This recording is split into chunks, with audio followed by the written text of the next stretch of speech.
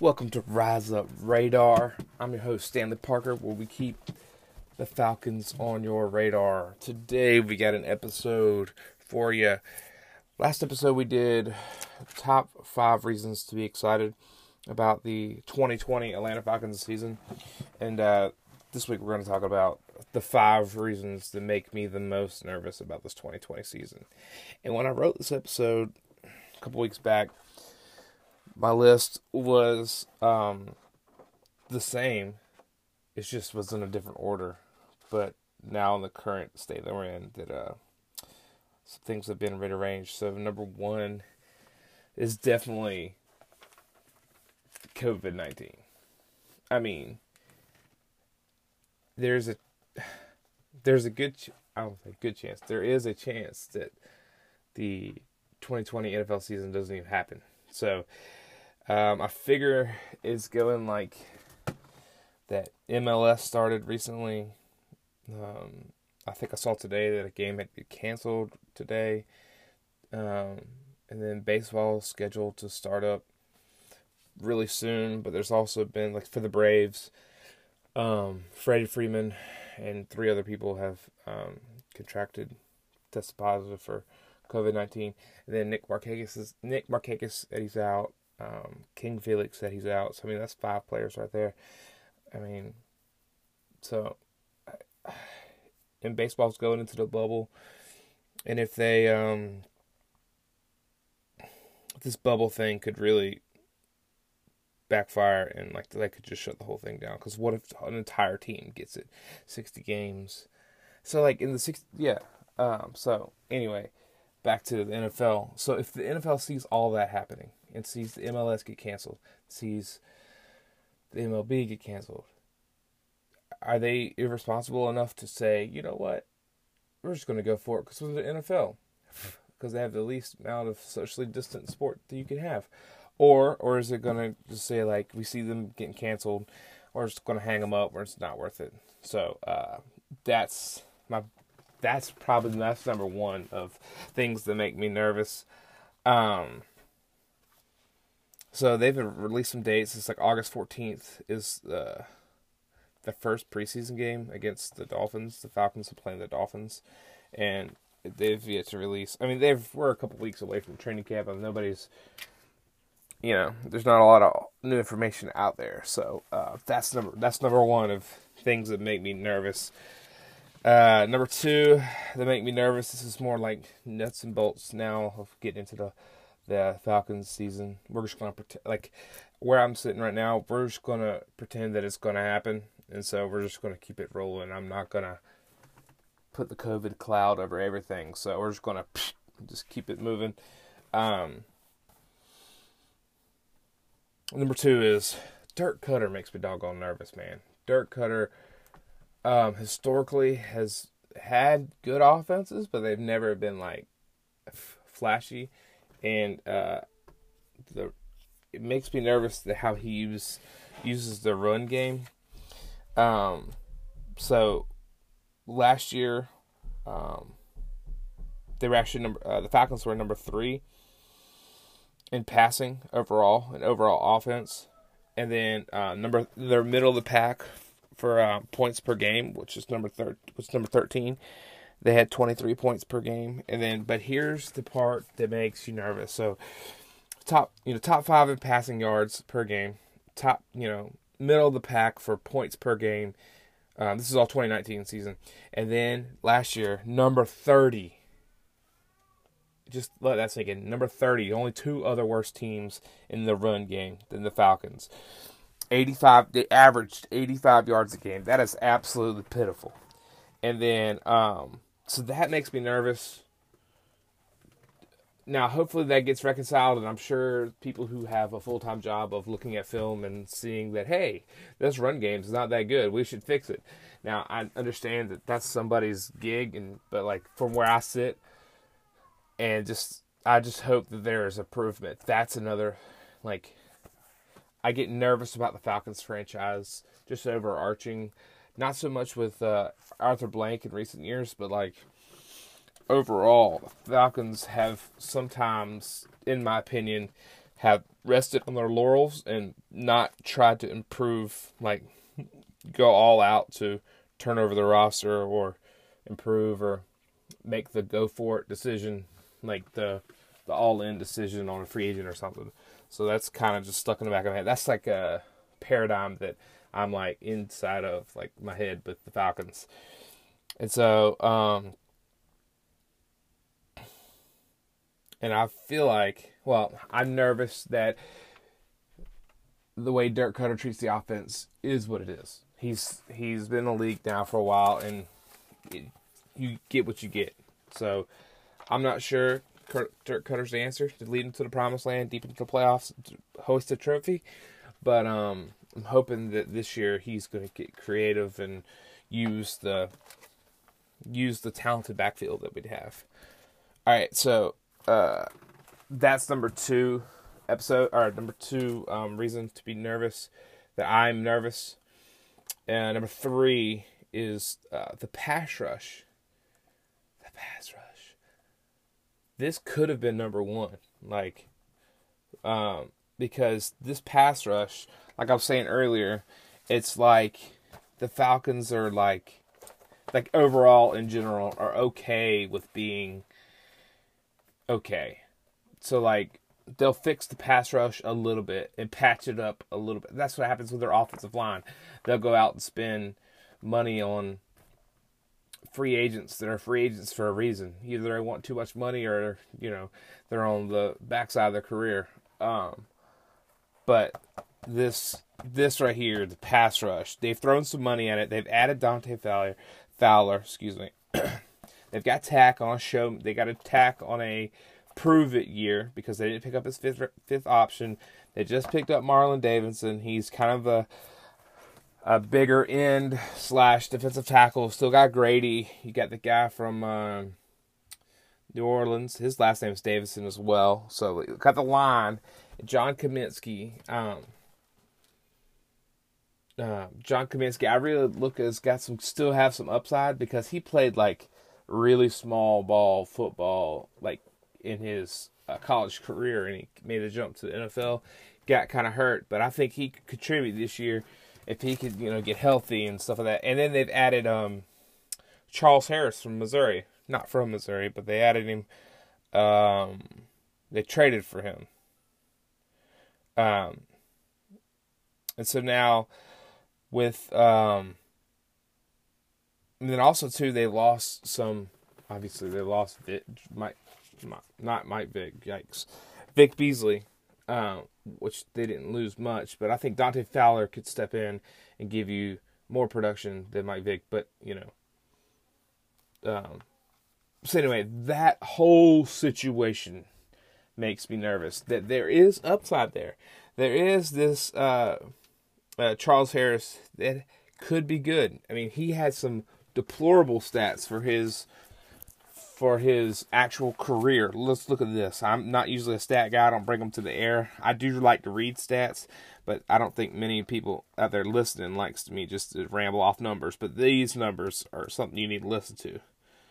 So, this stats are over 4 years. Okay, 4 years. 61 tackles in 4 years. 3.5 sacks.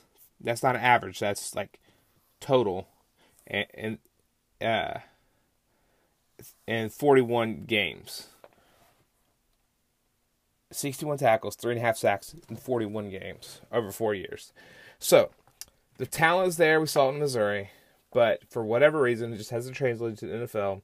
He's a grown-up now. He's been in the league 4 years. And so hopefully Dan Quinn could get his hands on him. Raheem Morris, Ulbrich can talk to him. And so I'm hoping that, he blossoms into, a contributor. So, and they didn't lose anything for him. So, or they didn't give up anything for him. So, and then the cap space makes me nervous. Okay, so we got the defensive. This is I kind of lumped this into the defensive end or pass rush category. But so this is number 3 is pass rush, but also too inside of that is the cap space. I think they've got around $11 million to spend in cap space. As the season is going, or if the season happens. But I think they should pick up a veteran pass rusher to help the guys and to contribute more, because their pass rush, point blank, is incomplete right now. In my opinion, it's not complete. They need another piece. Heck, I've read some stuff where Clay Matthews would be a good option. I mean, he's a vet, and he's done it before, and he could give you some boost. Just something. We need that guy. His last name is Griffin from the Vikings. He would be a good addition, but I think he would be too expensive. Obviously, Jadeveon Clowney's a no-go. He wants lots of money the Falcons don't have. And then Cameron Wake's still out there. So that's just a couple names that could, there's 3 names right there that they could spend their $11 million on if they're willing to take it. So moving on from that, number 3 was pass rush. Number 4 is health. Health obviously has destroyed the Falcons' seasons in the past years. You can't blame everything on health, because it's football. People aren't going to be unhealthy and people are going to get hurt. But it really derailed some of their seasons, their current season. And this is not even talking about COVID-19. I wrote this, I figure we were on the other side of this thing. But no, so health includes COVID-19. We get into the bubble, because they're not doing the bubble with the NFL. They're just, no fans and that kind of thing. So, and also, too, you got the main guys that, on offense and defense, that seem to always be hurt or always, have all these expectations for, and they just get hurt. They're big contributing factors. Keanu Neal, here recently, Ricardo Allen, Debo's been hurt.